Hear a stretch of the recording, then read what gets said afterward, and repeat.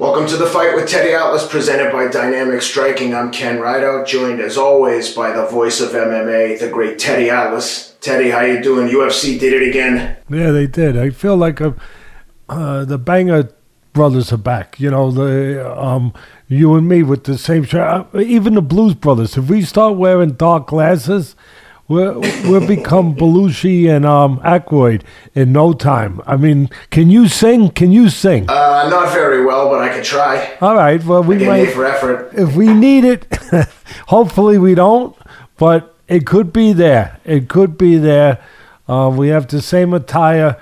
You look a little better than me, but I'm trying hard. Like Avis tries great. harder. I think Hertz is number one. That would make you Hertz.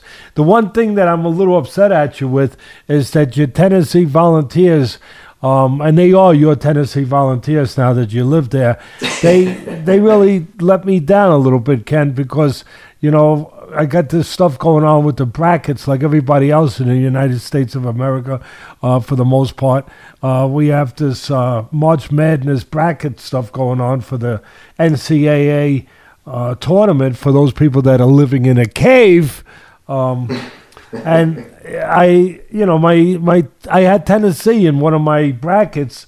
On Staten Island, we do it a little different. But I did lose a few of mine with Tennessee going down. Were you surprised that they went down so soon? Very. My next door neighbor's kids go there. They don't play basketball, but they're big basketball fans, so they were going crazy in the backyard watching it out on their TV out there. And all the neighbors were pulling for the Volunteers. They don't have a pro team here, so they really get behind the Tennessee Volunteers, and there's not much to cheer for during football season, unfortunately. So they were hyped, but they got a bad draw. Michigan, I don't think, should have ever been an 11 seed. Is that what they were, 11? Yeah, I think it was 11. They were very low seeded. For what they were, I thought they were like a 5-7 team. They had a good season, but bad luck for the Vols that they have to face that Michigan team. You know what they were like? Seed. They were a little bit like, and this is a nice segue, and then you could take it over. But they were a little bit like Paddy the Baddy with their chin up in the air, waiting to get hit. Yeah. We did warn Paddy. We love Paddy. He's been on our show, and he's the next superstar, by the way. But we did talk to him a little bit about, you know, keeping that chin tucked down again, a little lower, and he still has it up high. The old timers would say, and I was always preached this by Customato, you know, that guy's got his head up in the air, his chin up in the air like a lantern in a storm.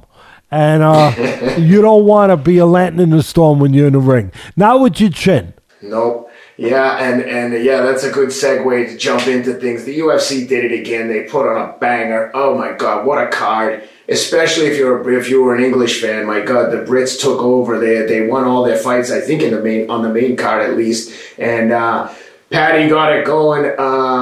Man, he loves the drama. He went out there full of excitement, like you said in the first fight, with his chin up in the air. You told him, you gave him some exercises to work on keeping the chin down. The excitement got the better of him. He ignored that advice. Be realistic. Let's be real. Let's be honest about this. If you're going to have a long career, you have to learn to dodge a few of those punches, not eat all of them. But sometimes, as you said, when it's your debut and you're coming out there on the stage, you want to bring the curtain down to the crowd. You couldn't have picked a better way to do it. But I would say moving forward, move that head every once in a while, you know. You know, and maybe, if you don't mind me saying and giving you a little advice, keep that chin a little lower. I know it's a hell of a chin, but get it down a little bit, hide it a little bit. Been getting shouted at about that for years and years. Been getting shouted at for it for about 10 years. And I just... Can I give you a drill to do that could help you with that? Go ahead. A little, if you don't mind, in my own, you know, little way. Put when you get in the gym and you're starting, after you finish loosening up and you're starting your workout, get in front of the mirror. Yeah, get in front of the mirror and put a little pad, a little glove, one of those little bag gloves. Put it under your chin, and and hold it there. And hold it there, with the chin low, and do 5, 6, 7 rounds of shadow boxing at a very modest pace, but just to where you get comfortable, which is really not comfortable keeping your chin low, but you get comfortable keeping your chin lower. And if you want to do something even better, put your wallet there. I don't think you want to drop your wallet. So put your wallet there and tell the people in the gym if you want to, because you're that kind of kid. You're a kind of kid, put yourself out there. You're a kind of kid that loves a challenge. Tell the people that, hey, if I drop it 2 times, it's yours. So then I got a funny feeling you're going to keep your chin down. Yeah, I'll keep it there then, lad. I'm not losing me dough. Got clipped with a good shot in the first round, but proves what an athlete he is. Absorbed the shot, got on his back, choked him right out, got in and out of there, handled his business, never disappoints, including on the microphone. So dying to hear what you think of what you thought about Paddy in his second shot out at the UFC. Listen, Dana White's very smart. I mean, he built this thing up to where they sold it for $4 billion. What was it, $4 billion? They sold $4 billion. Yeah, 4.2, whatever. He's, he didn't do that by accident. He's a smart guy. He knows that besides the consistency of good fights that he puts on week to week, as you just highlighted again, but besides that when you turn ESPN on, you turn some of these other channels on, you're going to get one-sided fights because the promoter, once in a while you get a gift, but the promoter is building up his stable of fighters, with the network that he has a sweetheart deal with to keep them undefeated. So while you're going through that build-up process, which takes about 2-3 years, you're getting a lot of one-sided fights. Because you got the opponents being shipped in to fight the stars or the future stars who they hope will become future stars. But while they're getting built up to 6-0, 7-0, 8-0, 20-0, 16-0, while they're going through all that, you're getting a lot of one-sided, non-competitive fights. And you don't get that, obviously. You don't get that week to week in the UFC. But UFC, like anything else, Dana knows you got to have some superstars. And, he had Conor McGregor. He's got the big stars, Masvidal out there. Diaz brothers. I mean, there's obviously there's a few of them. You have to have them. It's kind of like putting the top on a Christmas tree, that star. You want all the other stuff on a Christmas tree, but that star brings you to the Christmas tree. And it looks like Dana's eye is right, that this is the future star. So another McGregor, whatever you want to compare him to, another superstar. And he's getting the treatment a superstar gets. They still got to fight tough guys, but not quite. It shows you how smart Dana is. Yeah, it's my way or the highway. Yeah, the menu you get to choose from when you're a fighter at the UFC is a menu that is tough. There's nothing really digestible on that menu that's easy for you. It's tough chewing. Okay? Choice number 1, a box of rocks. Choice number 2, a bag of hammers. There it is. And, but Paddy's been given choice number 3, maybe. A little bit. Still, it's still beef jerky. But it's a little less because he knows what he's building up right now. And it's apparent that he's right. Look what he drew. Look at the people in the place. Look, he's got the it factor. Forget about the talent in the ring. We'll get to that in a second. He's great with jiu-jitsu. He's great with the grappling. He's great on the floor. He's magnificent. That's his go-to place. That's his strength. But he's got the it factor. He's got that ring presence, that cage presence. He's got the charisma. He's got the look. He's smart. He knows what to say. He says the right things to promote himself, much like Conor McGregor. A different form of him, but much like Conor McGregor. He's really terrific. He's a guy that you want to see again, and he does have explosive talent. And he's reckless enough to get your attention. He's just reckless enough with his style to be a star. You know, to bring you in because he's got that vulnerability where he's going to get hit. And we love it. Let's be honest. People love it. They don't want to see a guy just go through everybody. They want to see a guy, you know, get put on the cliff and survive maybe going off the cliff. But they want to see him on the cliff. They want to see that danger. They want to see that possibility that the star could get beat, that he has that vulnerability. So he's got everything. And the talent is there. Again, on the mat, magnificent. He's got to tighten up. He's got to, I'm not telling anyone something they don't know by now, but he's got to tighten up his striking where, forget about the chin being up in the air. His punches have to become tighter. You know, he's got to, we're talking about, you know, stuff on the menu. He's got to go to the butcher shop and get some of that fat cut off the punches. You know, tighten them up a little bit, not so wide, because that's like opening a window. When you got wide punches, it's like having your window open in the middle of the summer. Stuff's going to fly in that window. right. And then when you got your chin up in the air like a lantern in a storm with that kind of X on the target, stuff is going to fly in the window like right hands, and it's going to hit you on the button. And it happened again. He's got a terrific chin, but how long? You know, that's something. And I joke with him, but I was being serious too. When we had him on with the interview, if you people who haven't seen it, go back and see it. It's in the archives. When we had him on after his first UFC fight, this was his second, obviously, UFC fight. And when we had him on, I said, look, you got to get in front of the mirror and shadow box the first, just when you're warming up, in every day, 5-6 rounds with something under your chin. You know, put a bag glove under your chin. Put your wallet under your chin. You know, That's right. That's what you told me. Yeah, put your wallet under your chin and make sure there's money in it. Make sure there's money, and the way you're going is going to get fatter and fatter. Make sure there's money in it, and tell the people in the gym that if it drops to the floor, it's theirs.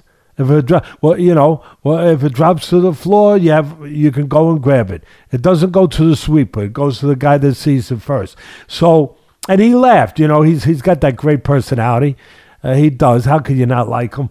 And he laughed. He said, "Yeah, I don't want to lose. With that broke. I don't want to lose me money. I don't want to lose me money. Lad, you know, everything with him ends with lad. I don't want to lose me money, lad." Hey, you know, one other thing worth noting there is he's the first and only athlete that Barstool Sports signs as an endorsement, and I think of Davey Pageview Portnoy as the Dana White of sports reporting. He's created a media empire over there, not without controversy, but he seems to lean into every controversial things that happens. I know you did the pizza review with him, but when that guy starts getting behind things, he seems to have the Midas touch. I know some people aren't going to like him, especially the woke culture. But man, he got behind Paddy. Now Paddy's their first sponsored athlete, and they're really behind him, pushing him on all their social channels, and they've got a huge presence. You know, when you did the pizza review with them, I think it was one of the biggest pizza reviews he ever did. Certainly the longest. I think it was a 30-minute pizza review. So he loved to see it. When they asked him afterwards about the $50,000 bonus he got, and shout out to the UFC for giving out 9 bonuses. They gave, I think, everyone who won a $50,000 fight of the night bonus, which for some of those people was probably more than double what they were getting paid as they're on the come up. But to Dana's credit, I think he's listening to some of the noise out there, but he got behind him. But anyway, they told Paddy, you got the bonus, what are you going to do? You're on the Conor McGregor track, and he said, I'll tell you one thing, if I ever have that Conor McGregor money, there'll never be another kid in Liverpool eating from a food bank. Everyone will be eating if I win. I'll take care of the whole city. You gotta love them. Beautiful. Just saying stuff like that. How can you not? How can you not? Like, all your points well taken, and I second you on the Dave Portnoy, because not only does he, he's got the muscle now, he's got the strength now to promote something, but before he got to that place, he had the vision. He had the vision of what was happening out there with the young people, with this thing called streaming. I thought it was steaming. I didn't know. I thought it was a new sauna. I never knew what streaming was, Ken. For me, it was, it was like going in a steam room. Like, you're steaming? You're talking about a new form of steaming? No, Teddy, it's streaming. Yeah, but to me, Teddy, that shows strength of character. Everyone knows you're very old school, no email, but the fact that you were able to see that, listen, embrace it, and now look, you're the voice of MMA. You've been taking over the whole sport. I'm serious. All of a sudden now we have a... And I'm steaming. Beaming. We have a presence in the MMA because you embraced it and showed the ability to change and make those things. I know everyone's going to call me ass kisser, but it's the truth. You did it. People we appreciate all our audience, everybody, whether they're boxing fans or MMA fans, UFC fans. Appreciate, love yous all. Thank you. But getting back to Portnoy, he did. He had the vision to see the future, before it became so obvious. And while it was becoming, I guess, a little bit more obvious, but he was ahead of the curve. And that's why I think he sold part of his company for about $160 million to some gambling. Penn Gaming, right? Gaming site. Great partnership for Penn Gaming. Yeah. The publicity they get from his every week, they're running some kind of gambling special as states legalize gambling. Dave's ahead of it everywhere, running specials. On this fight for Paddy the Baddy, they had, if you were in a certain state, you bet 100 on Paddy to win by knockout, which obviously you would have won. He'd give you a $100 Carhartt sweatshirt that said Paddy the Baddy on it. Like actually cool stuff that you'd want to wear. Dave's got his finger on everything. Well, again, to that point that started this conversation is that just like Dana White was able to, set up. Sorry, let me clarify. He won by submission. He had to win by knockout on the bet. Yeah, sorry, submission. my bad. But just like we were talking about, Dana White having a vision to do what he did and take the UFC to where he took it. Portnoy and also Dana sees Paddy the Baddy as another superstar. Portnoy has the vision to. I mean, this is the only guy they signed.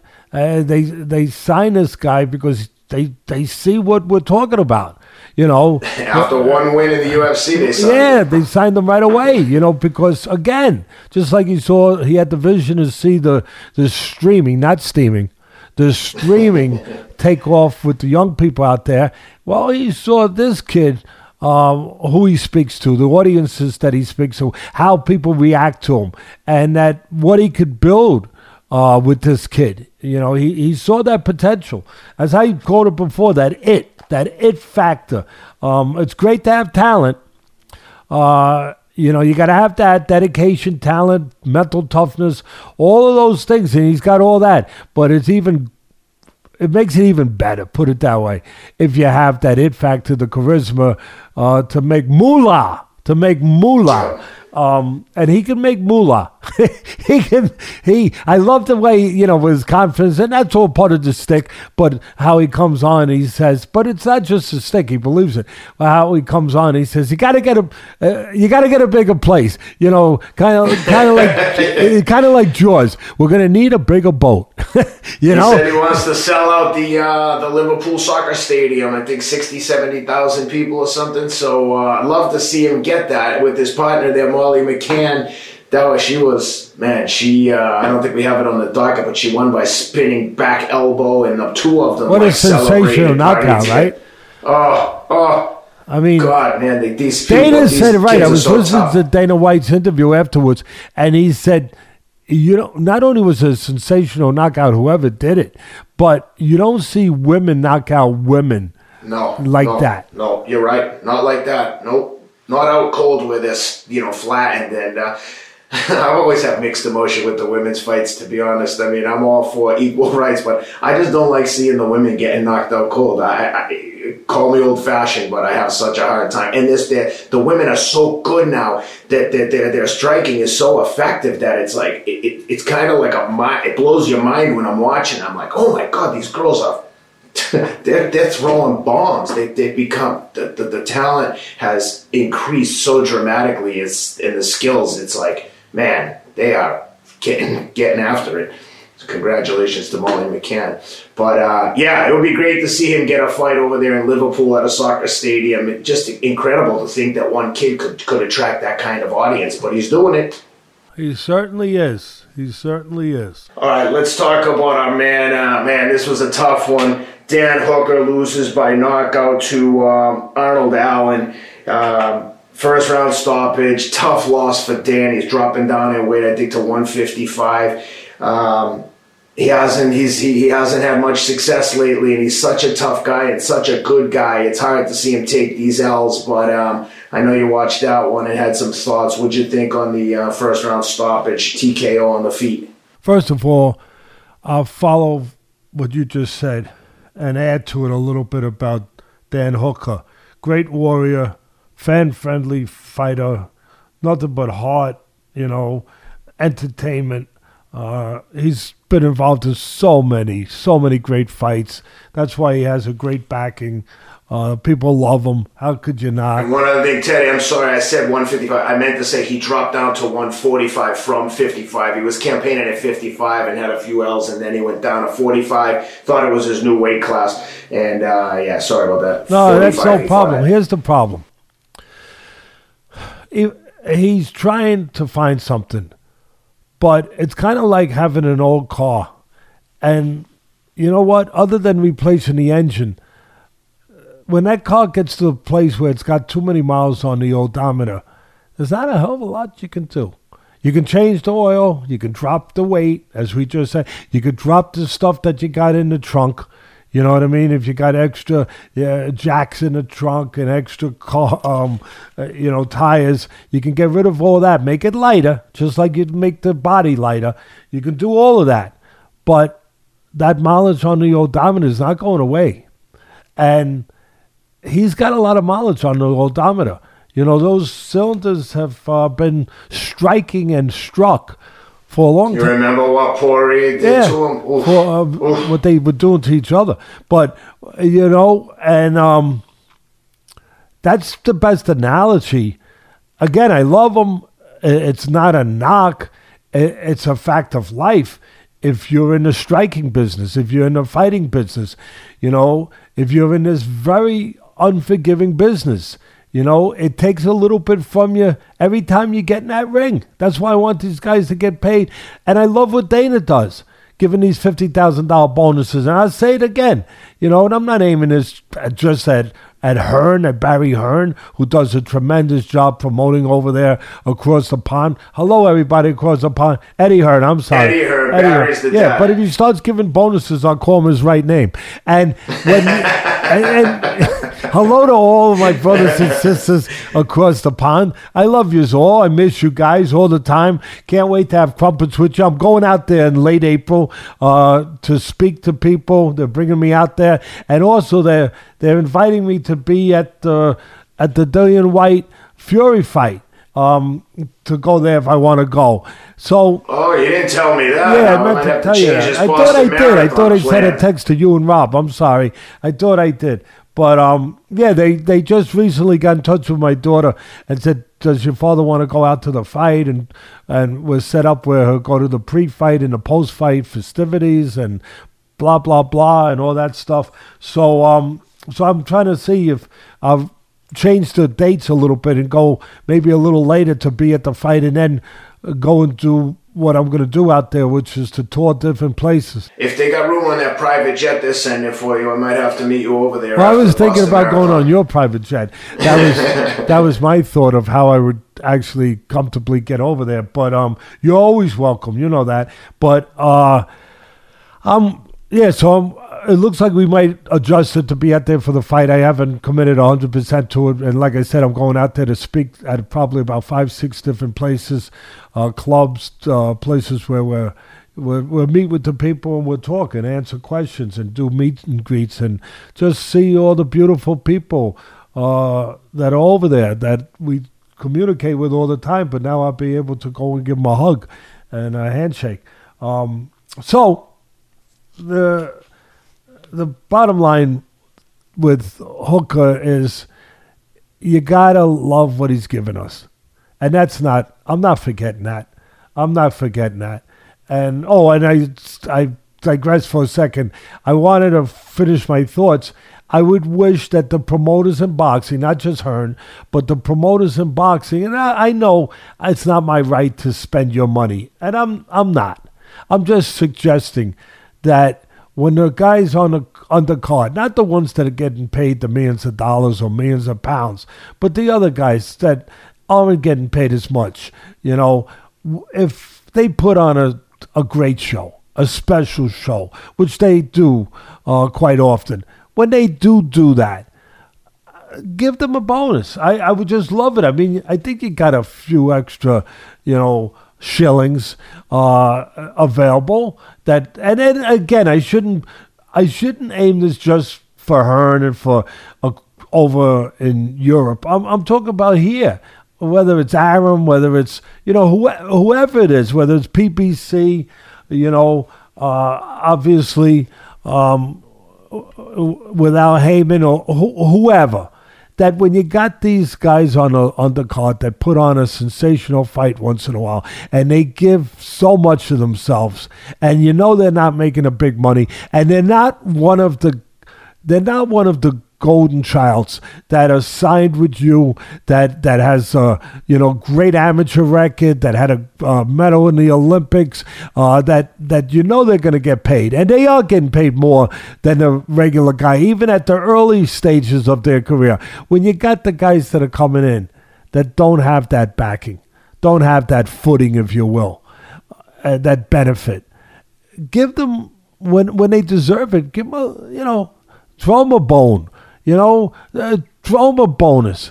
Give them something a little extra.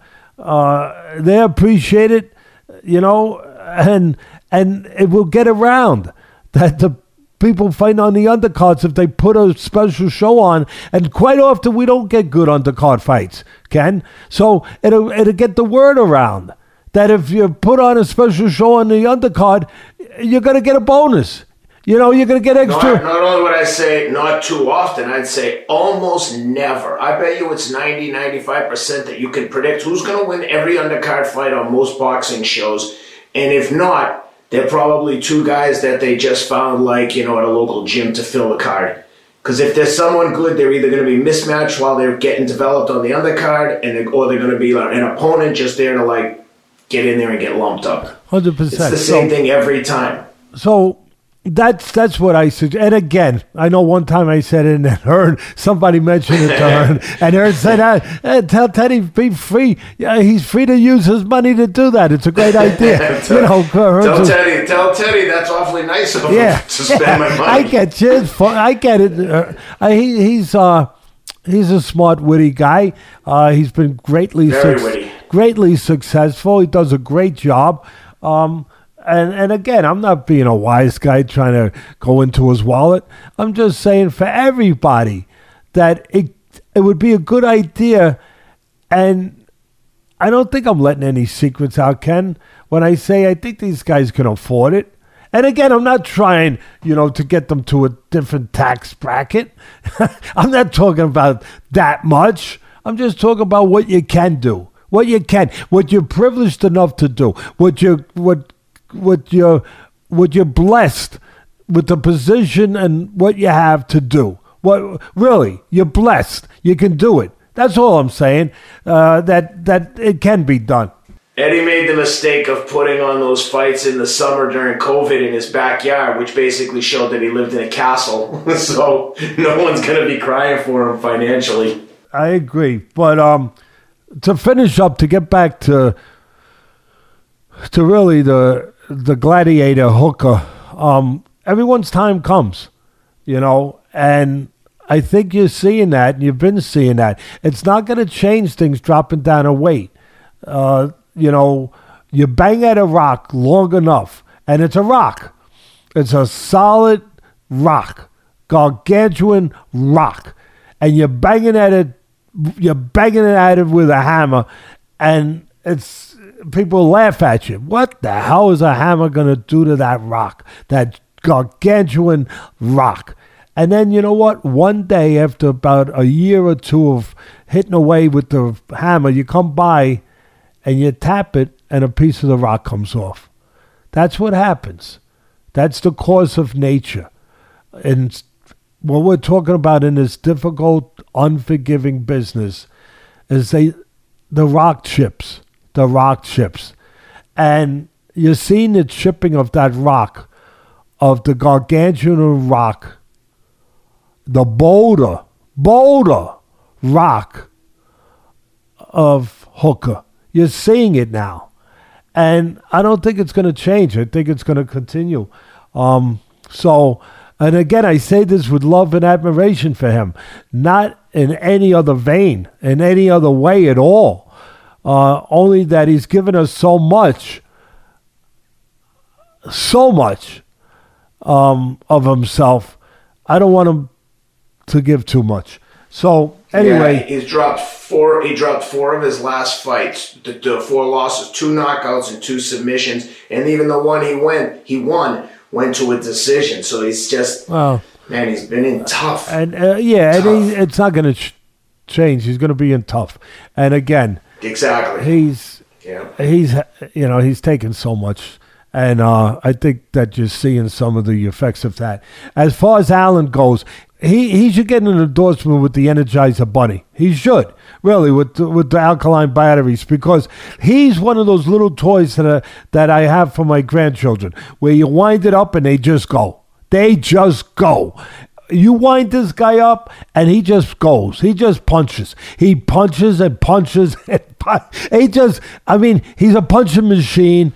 He's exciting. He was doing some sharpshooting, too. Yeah, but it was a lot of sharpshooting I saw. Not at that point. Early on, to your point, I saw him looking for the right. He's a southpaw. I saw him using his legs, looking for the right spot to get in, being responsible, being smart, showing versatility, looking for the right spot to attack. I saw that. I did. But once he caught him, I think it was a straight left hand.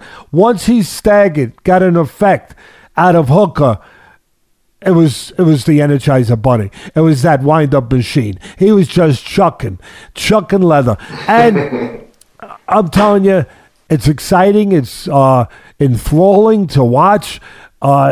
He's another guy that, I can't say he jumped on the scene, but you watch him and you say, I want to watch him again. I mean, that's where you walk away from that fight. I want to watch him again.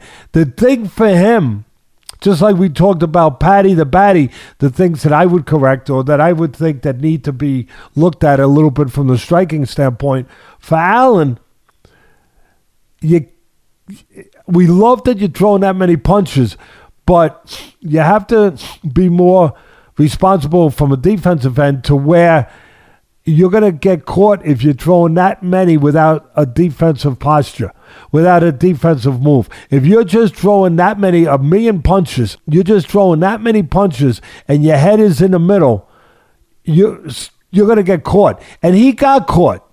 He got caught by Hooker with a left hook. And he showed a great chin. In the midst of all those punches, he got caught a left hook by Hooker. It could have dropped him. It staggered him a little bit, but he just kept going. He went right back to punch. What I'm saying is that's a warning. That's a warning of things to come. If you're staying in the middle throwing that, we love it. We're going to applaud it. But your chin ain't going to love it because you will be vulnerable to things like that, getting caught in between.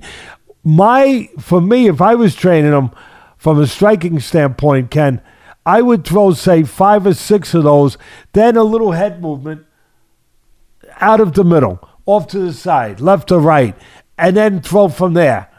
And then, when you want to reset, weave back to the other side. Don't reset in the middle. Weave back to the other side, and again, go back to 3, 4, 5, 6, 7 punches, whatever you want from the side, and then off to the other side again.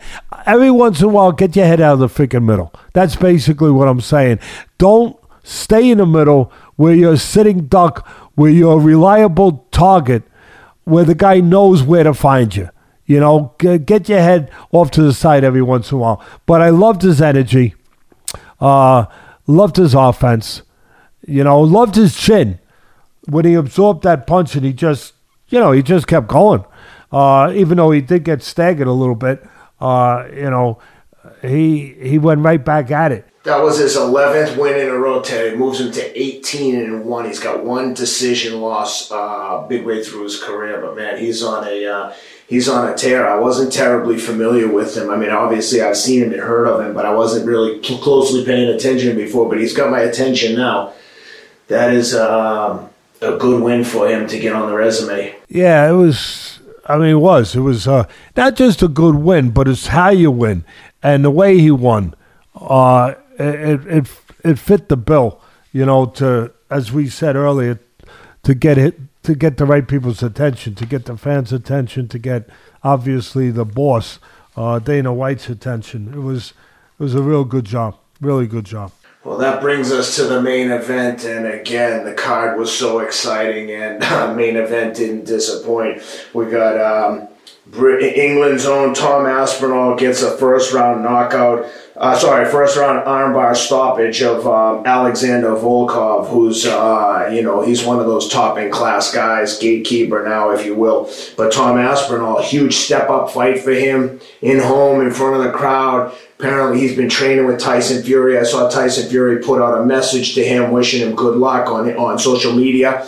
Always good to have the heavyweight champion of the world sending you a big shout-out like that. So, congratulations to Tom Aspinall. But how'd you like it? How'd you like the striking from Tom Aspinall and then to finish him off with that armbar?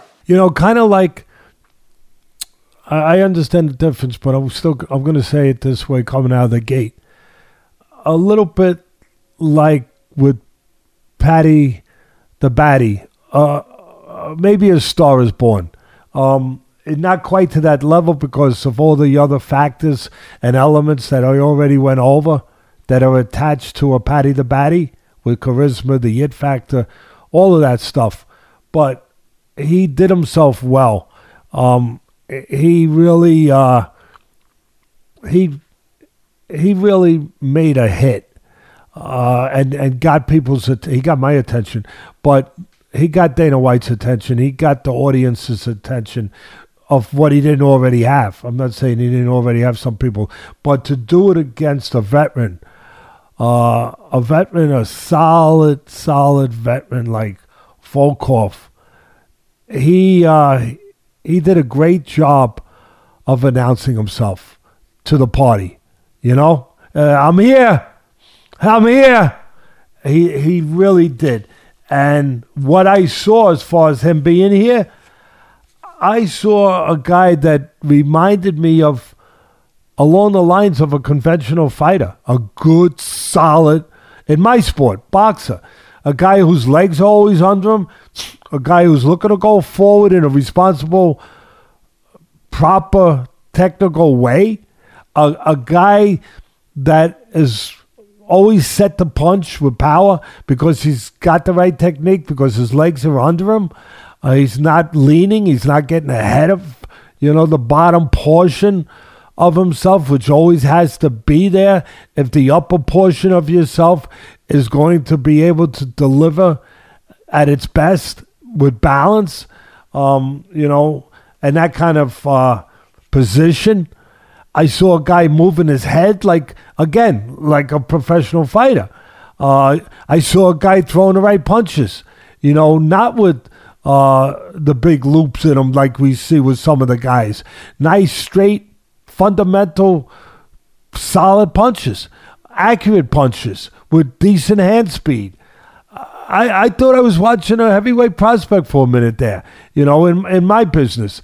Especially when he slipped that punch, bang, right in him. That was beautiful. Yeah, if he's going to be if he's sparring with Tyson Fury to get ready for these fights, you're not going to get much better in terms of technicalities from a heavyweight fighter, foot movement, head movement. It showed. Yeah.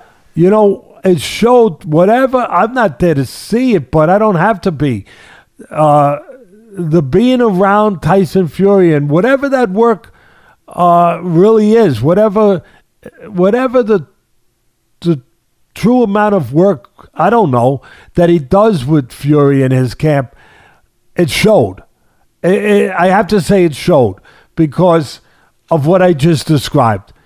That this guy made me think of a fighter. and a fighter that, has been taught properly. A boxer, when I say a fighter, they're all fighters. And I loved it. I loved it. And then I loved it even more because I always talk about being dimensional and you have to be well-rounded. I loved it when then he got on the floor, on the mat, and showed again, not just how physical, how strong, and that he had this and that, as far as those kind of abilities. We need to see those physical abilities, but how smart and technical he was, how good he was on the mat, how versatile his game is.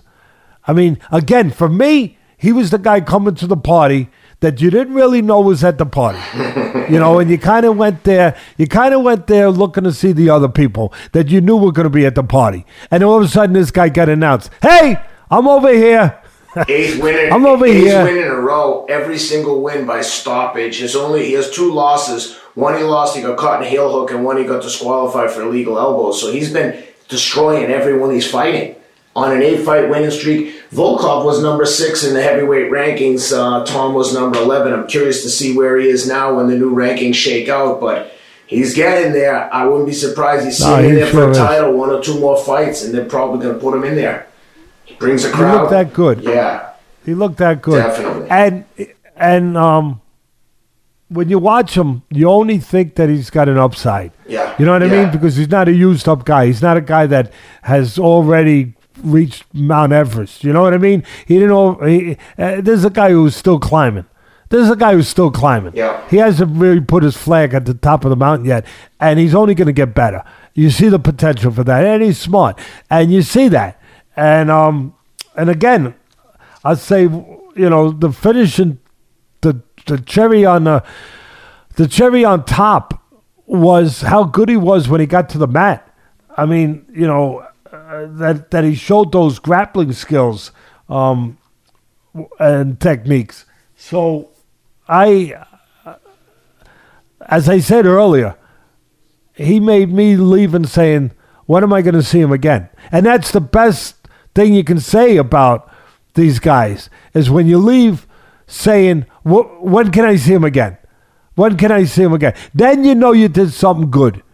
Then you know you're on the right track. Like I said, the place was an electric factory over there once those British fans got rolling and the English guys just kept winning. So fantastic night from the UFC. We're going to discuss some of the other ones now, but we'll go with Rob and put some time on the clock and do a couple rapid fire topics. Yeah, while we're putting it together, Ken, I just want to put a shout out there to our beautiful fans to watch this Thursday, because we got a good interview coming up with a guy that you might have heard of. Yeah.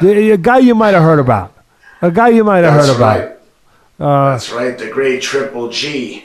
And while we're doing that, Teddy, let me take a minute to remind everyone that if you want to stay healthy and you want to do the best you can do, you got to make sure you're crossing your T's and dotting your I's. And there's no better way to do it than with some Athletic Greens every single day. As you know, all day, every day, we're on the Athletic Greens train. If there's one thing that I could take in my daily regimen, and people ask me that a lot, it would be Athletic Greens. I'd never miss it. You want to make sure you're getting your fruits and vegetables. If nothing else, even if your diet is a mess, maybe you ate pizza and hot dogs all day for the last couple of weeks, but the one thing that you can assure yourself is make sure that you're getting your vegetables, fruits and vegetable servings.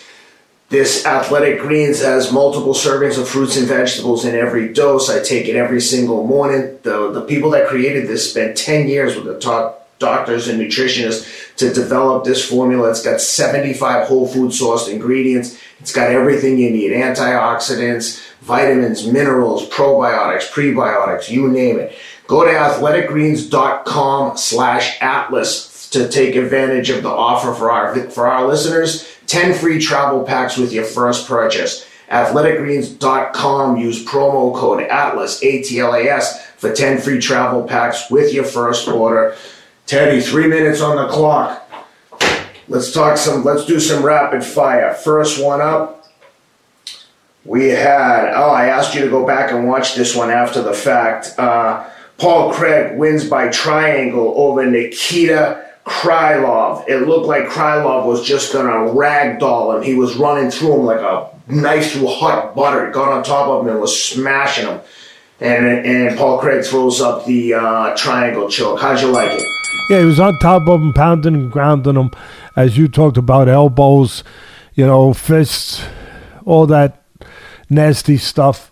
And, it looked, as you said, like Krylov had what he wanted. He had his way. And it took me back to the Gracies, early, the infancy of UFC. How many years ago that is, 20, whatever it is. But I remember the great legendary Gracies. They'd be on the floor, doing the jiu-jitsu thing, and they'd be getting pounded and grounded. You thought it was over, and then all of a sudden, whop! It was over. Except the Gracies had their legs wrapped around the guy's neck, and they submitted him. Well, that's what I was reminded of with this Craig, that it was... He's getting pounded all of a sudden like a python, like if you were in the jungles of Africa and a python snake dropped out of the tree and got around you. Well, I guess you know what's going to happen. You're going to get choked out. It's over. And that's what happened. With the suddenness of a python dropping out of the trees or Gracie on his back, the legs were wrapped. He made one little mistake, did Krylov, and it was over. The legs were wrapped around him, triangle choke, and it was over. Really was something to watch. To watch the expertise of somebody in that kind of way. At one point, it looked like Craig was almost knocked out. He got hit with a shot, and then he got hit with a second shot right after, almost kind of woke him up. You've seen that happen before in boxing, where a guy looks like he's out, gets cracked again, and he's like, kind of brings him back to life. Yeah, I have seen that. I have seen that, actually. And it's a good point on your part. But the thing that really, again, was the admiration I walked away with to see somebody that good at their thing. In this case, jiu-jitsu. But and to have the ability to endure, to get to where he had to get to use it. It was magnificent. I thought about what you always say is the ability to remain calm in an uncalm environment. He's getting mauled, and he continued to exhibit patience, waiting for the guy to make a mistake. But patience, while he's getting punched and elbowed in the face, takes a special kind of person to be able to wait and set that up and then to execute is just, it's unbelievable. Display of toughness. It takes a certain fortitude, a certain character. Those are all the things that you need intertwined with the talent, the ability, the technique, all of those other ingredients that make somebody great. Well, awesome. Congratulations to Paul Craig. We get a fresh 3 minutes on the clock, Teddy. One of the things that you always talk about when we talk about a boxer's record as they get built up, the record means nothing. I need to know who they're fighting. And that was on display this Saturday at the theater at Madison Square Garden. Congratulations to the Puerto Rican prospect Edgar Berlanga for selling out the arena.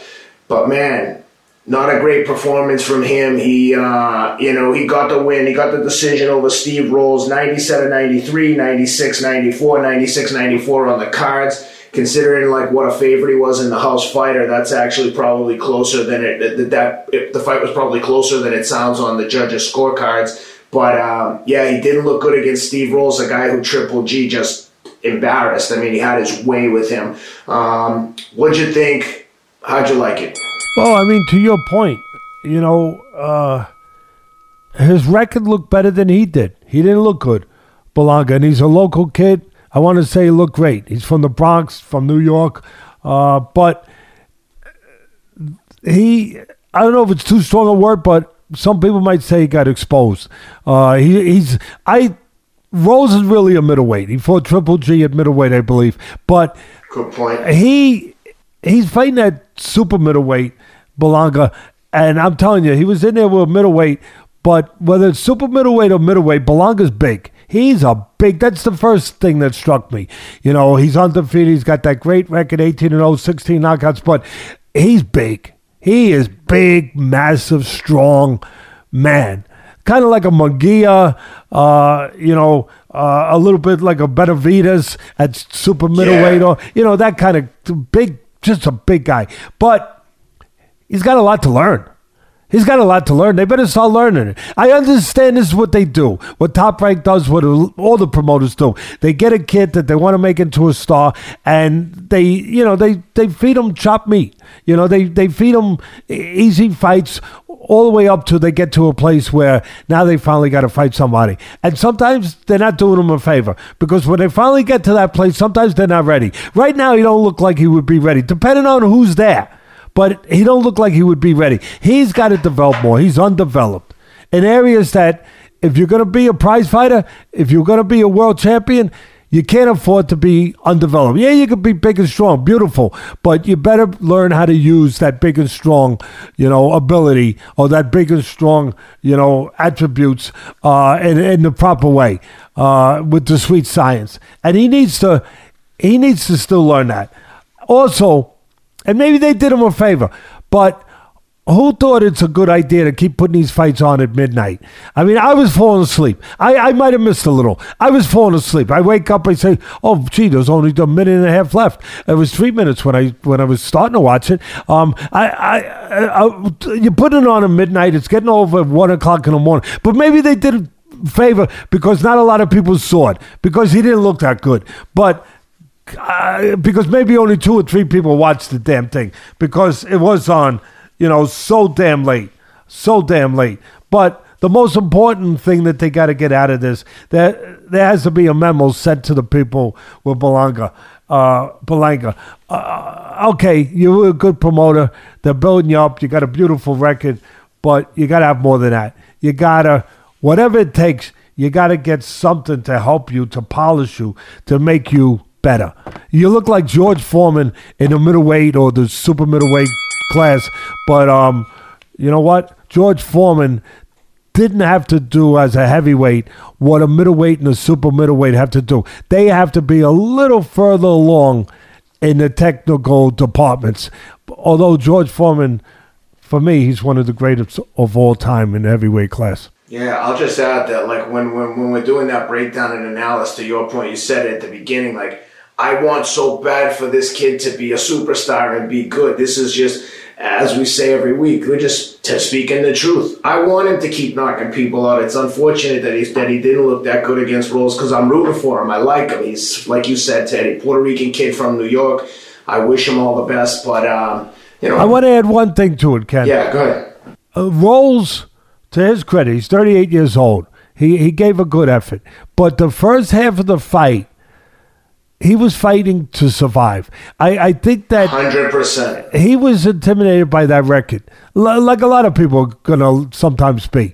And when he realized about halfway through, Ken, that this guy, and I'm not trying to not Berlanga, I'm just trying to do my job. I'm doing my job. And about halfway through, he realized that Berlanga's record, as I started this thing, and you started this when you got me started with it, that Berlanga's record was better than him at this stage. His record is better than he is. And when Rolls realized this after the 6th round, somewhere around there, he started then fighting more to win. And he started winning. He won all his rounds late, and he started to win.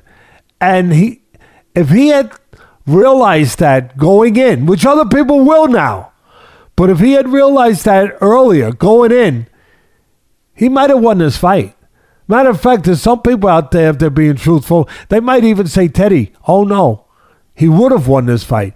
But he might have won this fight had he realized what he realized late, if he had realized it earlier. So they really need to do their job, the people that have the responsibility of doing that job, that look after this kid, of really getting him the help that he needs to become better. Yeah, and you're right. It's Steve Rolls for the first at least 2 or 3 rounds. He did look very, I don't want to say scared because I don't think he was scared, but he was super tentative every time Berlanga would start to get off. Well, I think intimidated might have been fair. Very. I think intimidated 100% is fair. Certainly looked that way. Because he didn't know what he had in front of him except what the record told him. Yep. And then by the time he did the exploration, he did the work to explore the territory, to find out what he had. Well, he realized, hey, what the frick am I doing here? Let me try. Let me do more than try to survive. Let me start throwing right hands behind the jab. Let me start putting punches together and see what the hell happens here. And you know what happened? He won rounds. That's what happened. He hit the guy. He controlled the guy. That's what happened. Yeah. Well, Teddy, you've already mentioned it, but we've got an awesome interview coming up with the legend Triple G on Thursday that we did last week. But before we go, I want to get just a quick breakdown for the fans. You talked about it at length with Triple G, his fight coming up with Murata. You pointed out a lot of great points about that fight and what Triple G is going to be dealing with when he gets over to Japan on April 9th with Murata. But quickly in the this last quick take section, give me what you're looking for in that fight and what the fans should expect to see from Triple G versus Murata on April 9th in Japan. All right, ring the bell. Go ahead. There it is. Okay, the clock has started. First of all, a couple of X factors. Number one, it's in Japan. You mentioned it. You got to go all the way over to Japan. You got to acclimate. That's going to be difficult at this point in his career, at this point in his life, at being almost 40 years old. That could be more difficult than people think. And they have a quarantining situation where they quarantine you over there. And as Triple G was very honest, he talks like he fights, very honest, right to the point.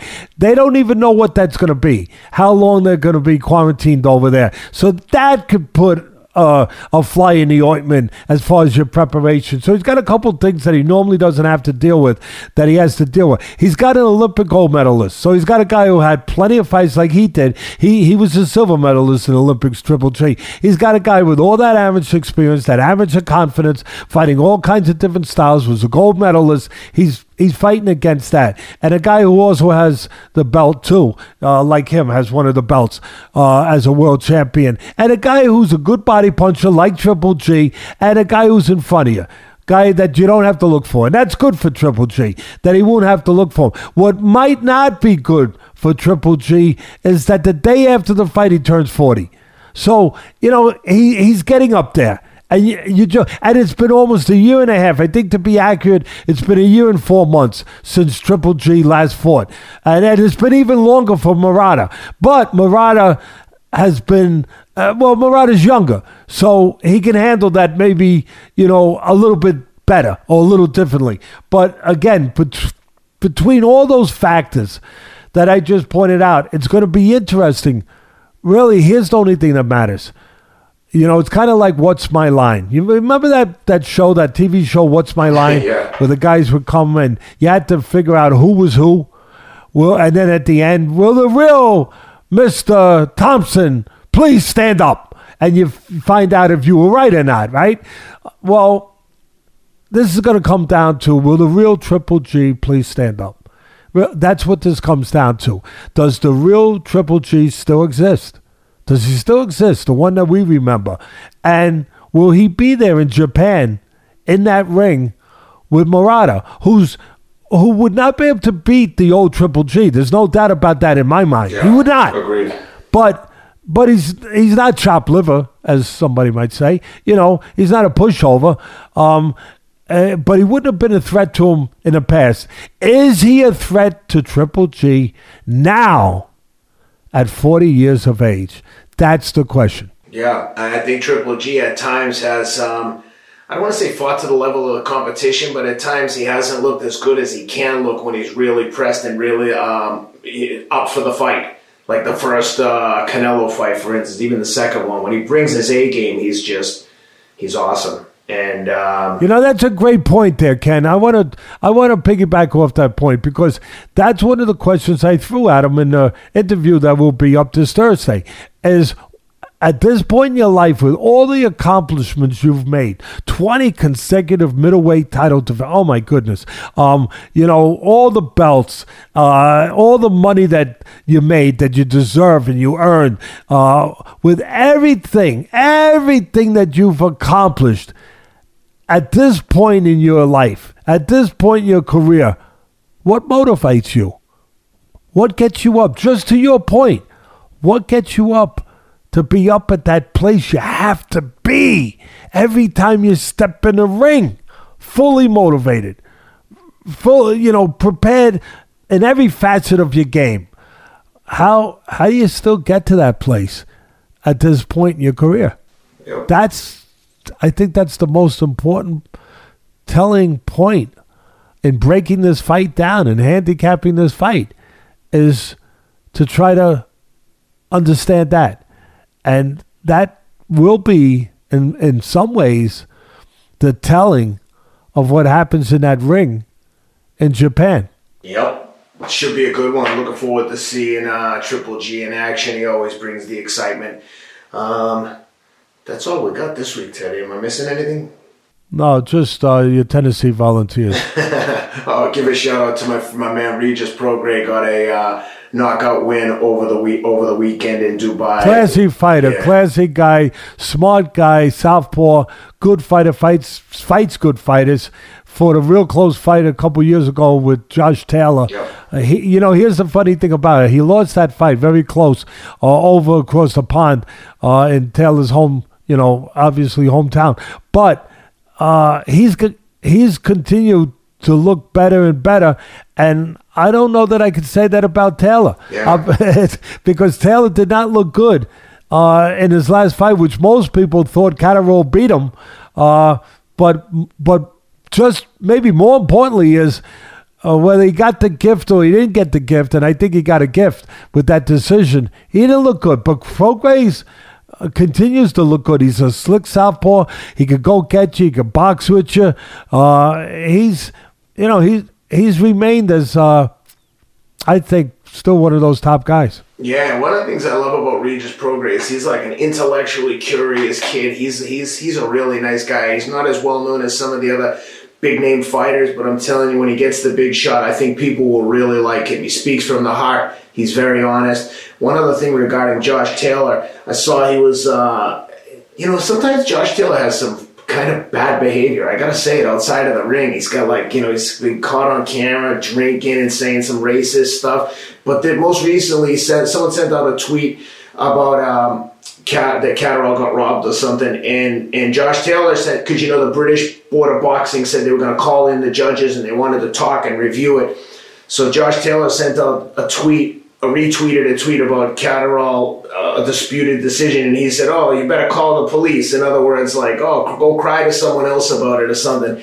And Catterall just responded this guy's a real class act, this guy Josh Taylor. But Josh Taylor's done a few things like that. I get that he wants to hype the fight and he gets all aggressive. To me, it's too much, but I get if that's what he has to do to get his head right for the fight.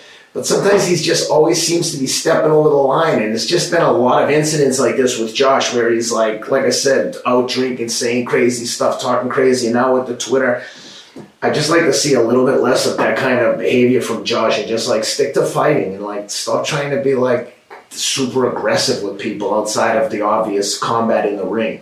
Anyway. I'm going to say some more for that because I understand what you're saying and I agree with it.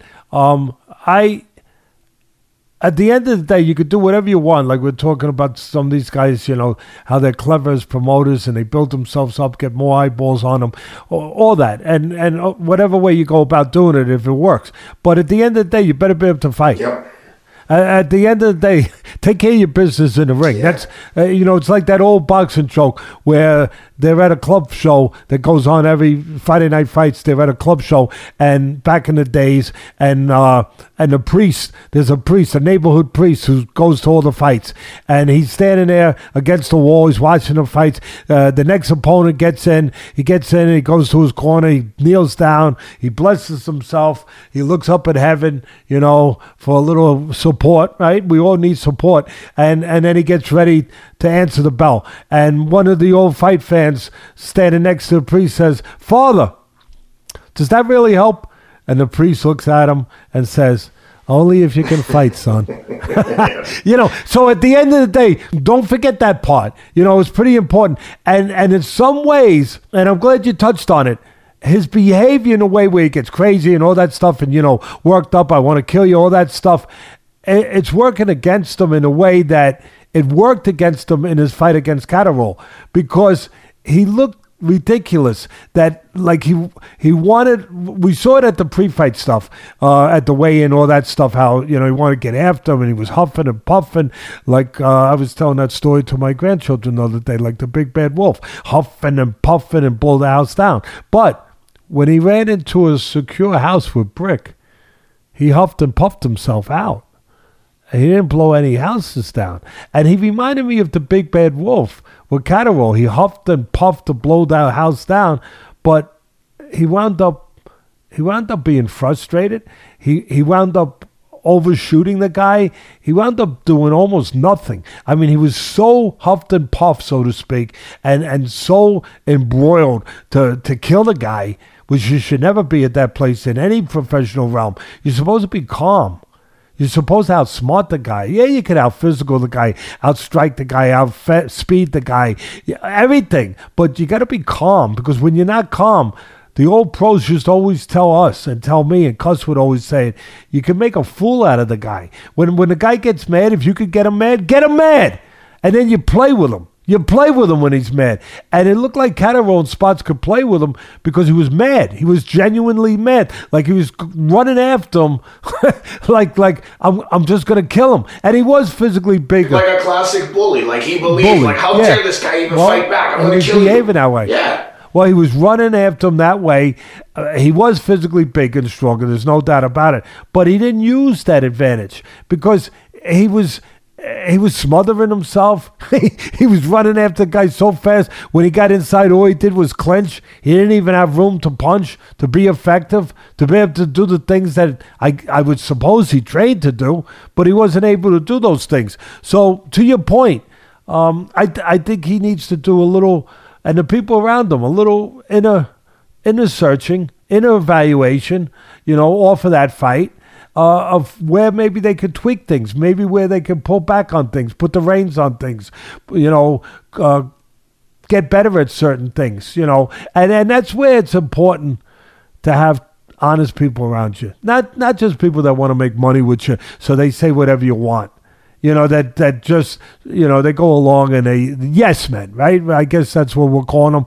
Not just to have guys that want to survive their job. Guys that are willing, there's not a lot of them. That's right. That are willing to risk their position, their payday, to tell you the truth. Like a parent, that tell you the truth that you have to hear sometimes when it's not going to make you happy at the time. But if you listen, it'll make you happy later on down the road. And we saw that with that prospect Chris Colbert not too long ago, a few weeks ago, where he lost. He didn't lose. He got beat up. I mean, he lost just about every round. And he lost in that fight.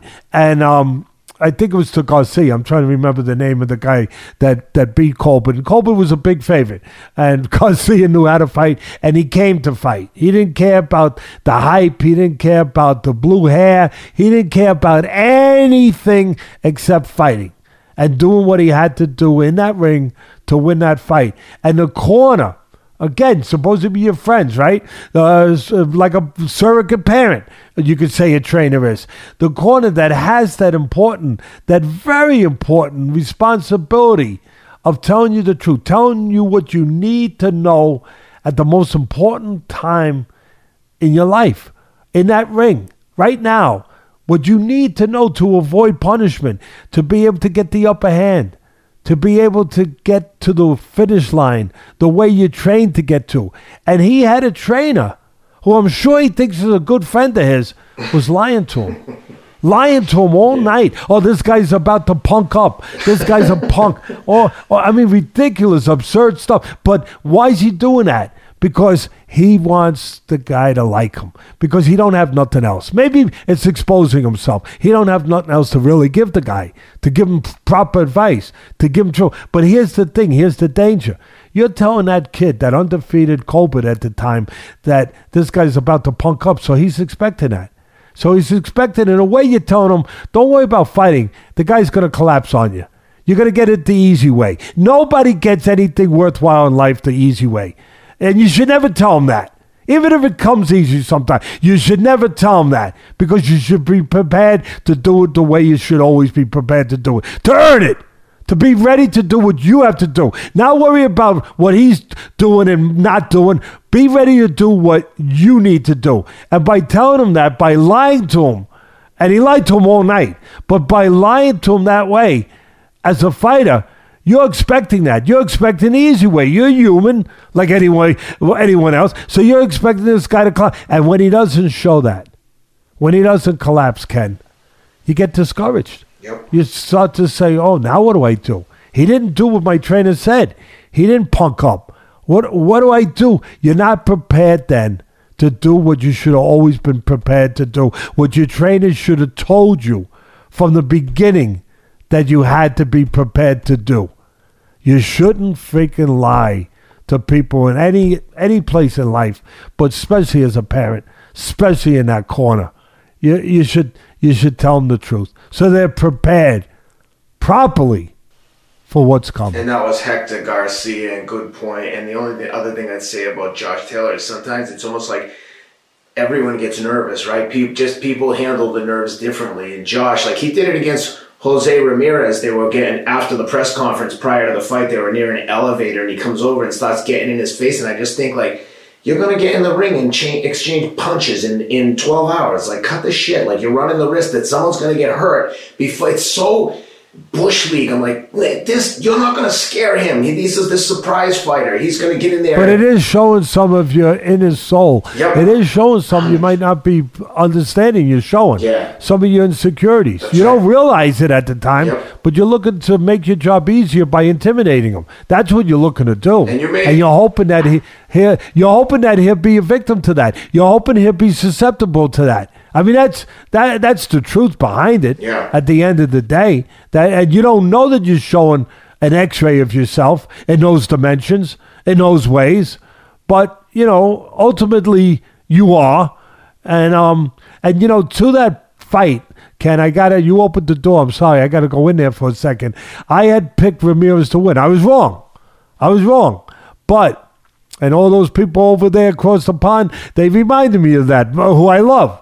And I made crumpets for them. My wife looked it up on the internet. She got the recipe. She bought the utensils for it, and I made homemade crumpets for them. And I ate them with them. And I might have some with them when I go over there in April, to talk and to do the thing that I've been asked to go over there and do, and then go to the Fury Dillian White fight. Yeah, I was wrong.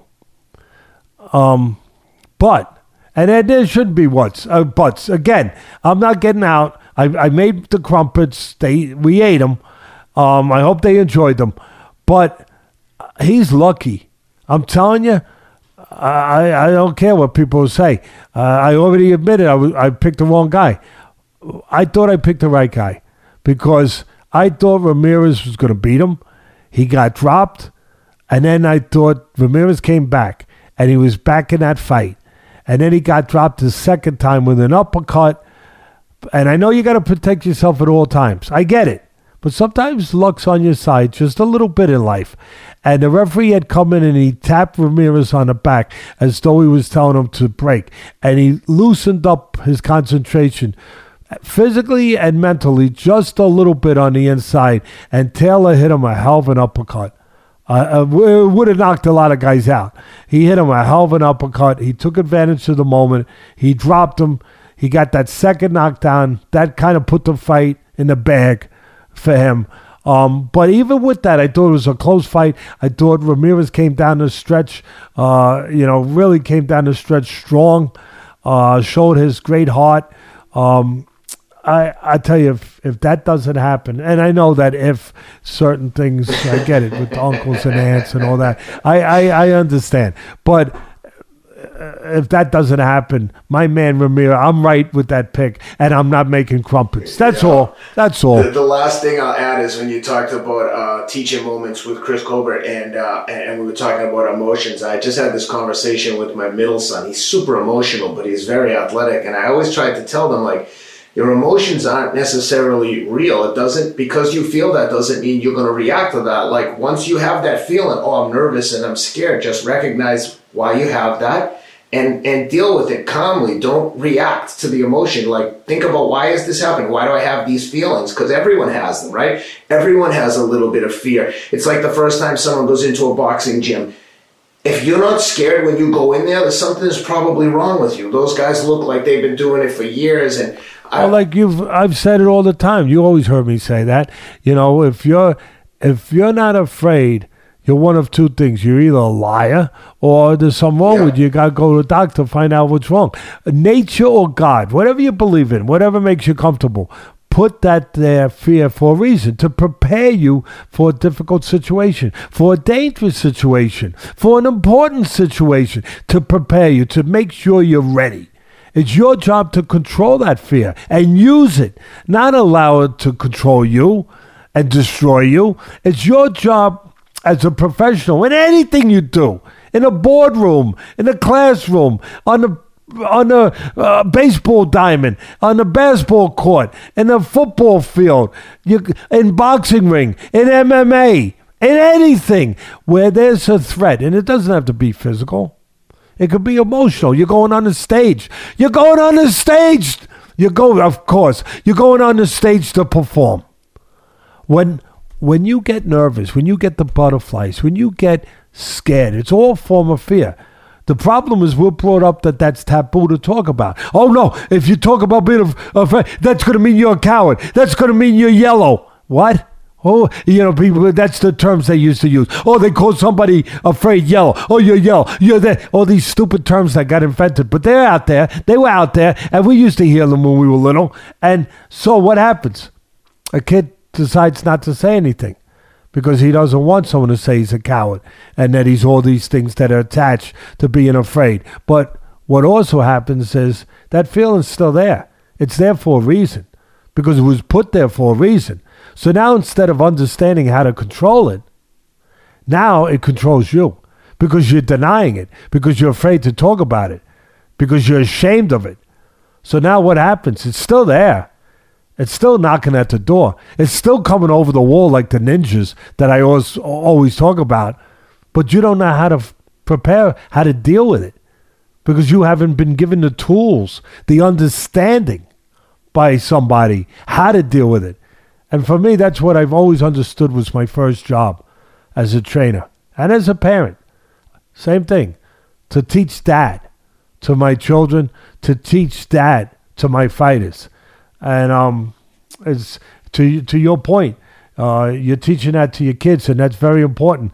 And the last thing I'll say about it, there's one other aspect to it, Ken, that you tell your kids the next time you talk about this, and you tell them Uncle Teddy said to tell this part. There's a part of the fear that does the most damage. Just like there's a part of everything. There's a certain part that can do the most damage. And the part of fear that does the most damage is your imagination.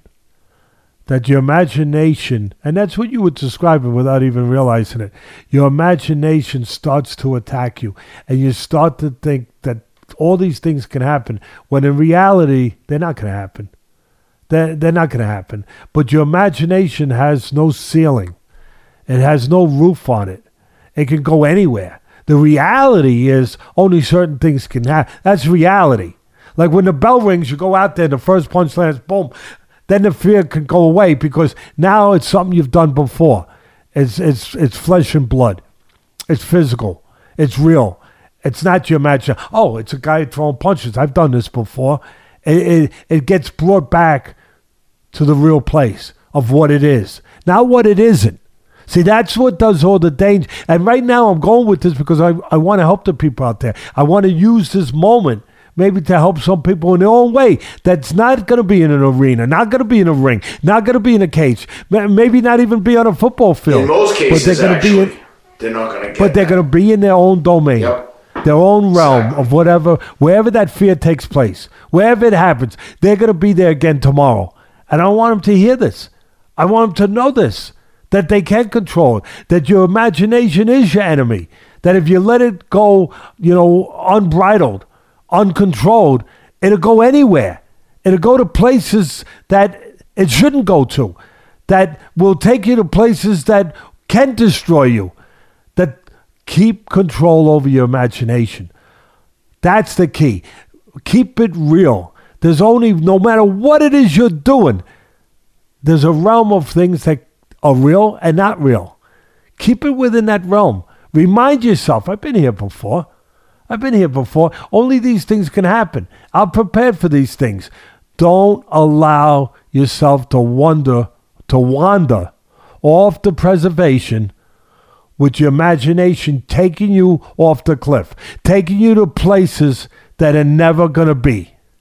That's the thing. And from the first day when we started this podcast, and you asked me, you said, Teddy, what do you want to do with this podcast? Obvious, talk about fights, break fights down, maybe enlighten people a little bit about things that are going on in the ring and what fighters are dealing with. All of that stuff, give them something can make watching a fight more enjoyable to them. All those things, answer their questions. But for me, the most important thing was to use something I've been involved in my whole life, a fight that we're all in. Everyone's in a fight. You don't have to have gloves on. You don't even have to be throwing punches. Everyone's in a fight in life. It's just a matter of what you fight for. I said to you, I want to be able, in my own little way, to be able to connect the dots through boxing, through the thing that I've been in my whole life, to your fight in life. I want to be able to connect the dots with everyone out there in the way that they fight, to maybe help them in some little way. I didn't know we were going to go there today to finish this, but you know what? It's a good thing. It's a good thing. The one thing that I'll add is I love all of that. I repeat that constantly to the kids. But the other thing that I said to them is everyone has that feeling. That's why when you do something that shows you courage and you take chances and you try something new, that's part of what makes it so admirable in the eyes of other people, because they know how much courage it takes, for instance, to go to a boxing gym the first time, or to take a jiu-jitsu class when you've never done it. Of course you're going to look silly. You don't know what you're doing. But only the brave people have the guts to even go there and say, I know I don't know, but I'm going to start from the bottom and learn. And everything you said is accurate. And I think that when you're in those situations, you get a chance to demonstrate to the world, to your peers, your family, what courage looks like. They all know you're scared, even if it's running a marathon and you're not sure you can do it. By doing it, you demonstrate to people you're not afraid to fail. You're not afraid to take chances and put yourself out there. So, to echo everything you said, Teddy, everyone's dealing with fears and everyone's dealing with anxiety. Don't let the anxiety and emotions control your actions. Emotions are feelings. Actions are real-world activities. Like, take the first step. If you're thinking of trying something new, get out there and do it. Failing is part of life. If you don't fail, you're not trying to do anything new. With that, Teddy, thanks for doing this week. It's great to be with you. You got anything before we say goodbye? No, I was just going to use what you just said and just segue off and say, we didn't fail today. We didn't fail That's today. right. And if you want to learn some new boxing techniques before you get to the gym, go check out the Dynamic Striking video series that Teddy put out. You can learn some of those techniques in the comfort of your own home. If you're nervous about going to a gym, if you've ever considered it, then maybe you take those new learnings and go down to the gym and see what they will look like in practice. And check out the Box Raw 36 collection, and you can add some boxing gear for when you do go down to the boxing gym for the first time and look like you're a professional. With that, guys, thanks for being with us. Look for that Triple G interview on Thursday. Please like and subscribe to videos. It helps us massively. And don't forget to order your subscription to Athletic Greens using the promo code ATLAS. Thanks, Teddy, and we'll see you guys next week.